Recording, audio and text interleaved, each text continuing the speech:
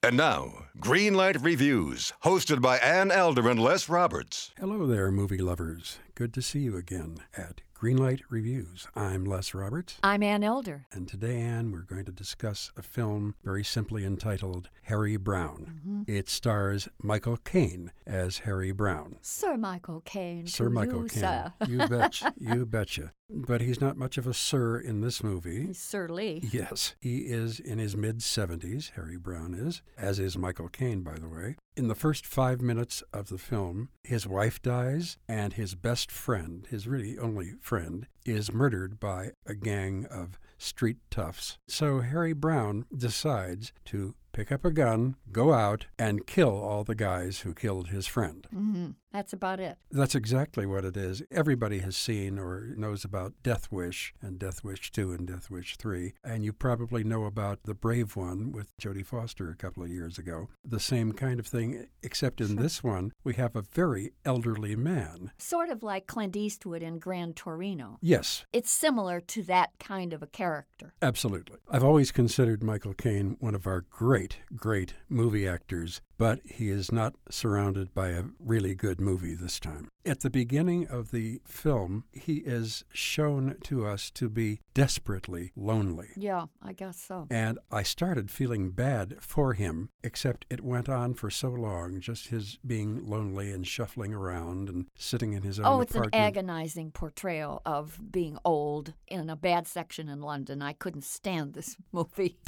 Okay. And I know you didn't like it much either. I didn't like it much. I liked watching him. I also was looking forward to the appearance of Emily Mortimer, who plays a Scotland Yard detective, Detective Alice Frampton. Everybody else in the film I have never heard of. I don't think you have either. No. They're all British actors. No. They're hard to understand sometimes. About the plot for a second here. Yeah. We see that the character Michael Caine plays lives in what I would call a project. Yes. It's called The Estate. It's anything but royal. It is in a downtrodden section of London, and he has a pretty ratty apartment there, but he tries to do the best with his life that he can. And of course, after his wife passes away, he is, as you said, Les, even more desperate. I think it's important to note that there is a tunnel nearby that he can spot from his window in the apartment. Sure. A gang of toughs hangs out in that tunnel, and because they blocked his way through that egress, he was unable to get to the hospital in time to say goodbye to his terminally ill wife. Right. So that begins his anger towards them. Then when his very good friend Lenny, with whom he plays chess every day down in the dark and dank and again a very lonely bar, when his friend Lenny decides to take on these toughs because of some horrible things that have been done to him, he is then killed in the process, and that then is the straw that breaks the camel's back as far as the Michael Caine guy is concerned. Now we have Harry Brown. Should we call him Dirty Harry Brown?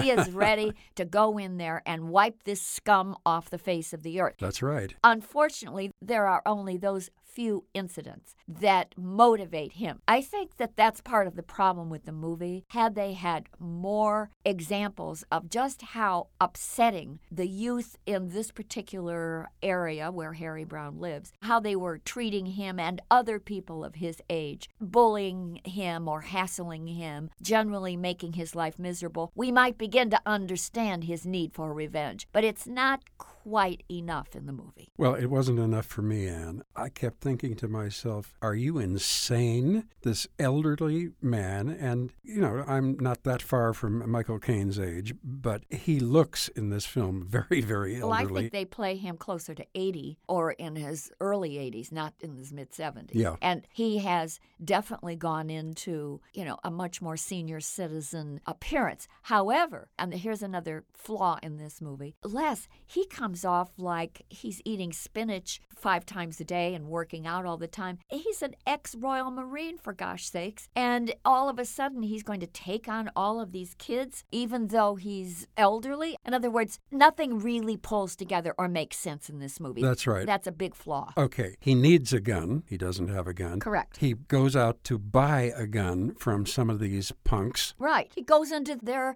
depraved world, unarmed. Yes. And the guy, after threatening to shoot him, says, okay, follow me. He follows him into a greenhouse where they're growing marijuana. Right. And they go to a back room where is this totally drugged out young woman who is being sexually abused by anybody who shows up. Right. And he still just wants the gun. Finally, he uses the gun to get out of there, and that begins the violence. And the last half of the film is very, very violent. It's okay. I've seen films like this before. I enjoyed The Brave One very much. I kind of enjoyed the first Death Wish, too. I did, too. I think those movies, while they're not my favorite genre, at least I understood the motivation behind the characters. Exactly. Wanting to avenge and seek revenge. But in this movie, I don't get that. And I don't think that the moralizing tone of this kind of self-righteous justice is okay. Just because Harry Brown wants to wipe off the scum of the earth, and believe me, the youth in this movie are portrayed as totally ratty, depraved people. Oh, they're horrible. They're disgusting. They're the bottom of the barrel. You cringe every time you see them on the screen. But I don't think that entitles any human being to be above the law. And Harry Brown goes into that mode with a lot of ease. Also, I think that the law in this movie is depicted as pretty much inexperienced and inept. Definitely. And that's another problem with the script. I don't think that Emily Mortimer is able to bring anything to the role. It's another thankless, luckless role that she has. Very underwritten. Very much so. You know, you see the gangs, they feel that they're entitled to do whatever they want to whomever they wish in the early part of the movie. And they do it with a kind of very detached, cold attitude. But then, here you have the hypocritical Harry Brown, who does exactly to those kids what they did to his friend. Right. He offs them with that same kind of iciness and that same kind of detached manner. Who's guiltier in this movie? Who's the really bad guy? Who's the good guy? It's very fuzzy in this picture, and I don't think the moral tone works at all. It didn't work for me either. The only thing in this film that worked for me is watching Michael Caine. He is one of our great, great film actors, and this is a very good performance in a very, very underwritten film. By the way, the director is Daniel Barber, and the writer is Gary Young. I don't know either of those two names. They are British, obviously. So I did like watching Michael Caine, at least through most of the film. I didn't like the rest of it at all.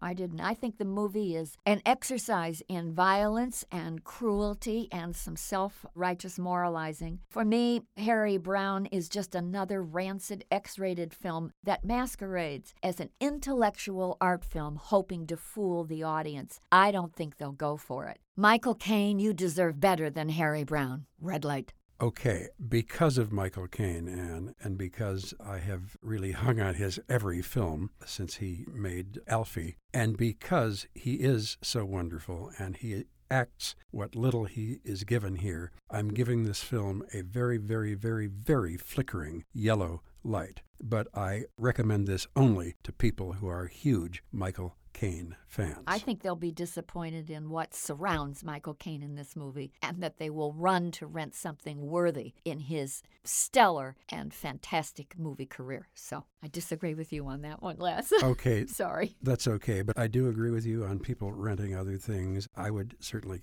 recommend The Man Who Would Be King with Sean Connery and Michael Caine. Wow, what a great film that is. So, a red light from Anne and a faint yellow light from me for Harry Brown. Oh boy, I'm so looking forward to seeing a film where I can laugh, or at least smile, or at least relax. I hope the next one will be that, and I hope all of you will check in to find out what we thought about it. Until that time, I'm Les Roberts. I'm Ann Elder. And Greenlight Reviews hopes that we're going to run into all of you at the movies. Mad Magazine. Advertising mascots. B-movie posters. And cartoons.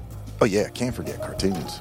If you get the funky connection that ties these pop culture gems together, you'll dig Two Designers Walk Into a Bar. See, we're a couple of creatively curious pals living between the bookends of grand museums and dive bars. Hey, you know the place, the sweet spot where highbrow and lowbrow become drinking buddies. So join our barroom chats as we talk influential work and uncover stories of how the familiar became iconic. Think behind the music for the stuff we love. Check out our website at twodesignerswalkintoabar.com. And listen wherever you get your podcasts or visit evergreenpodcasts.com.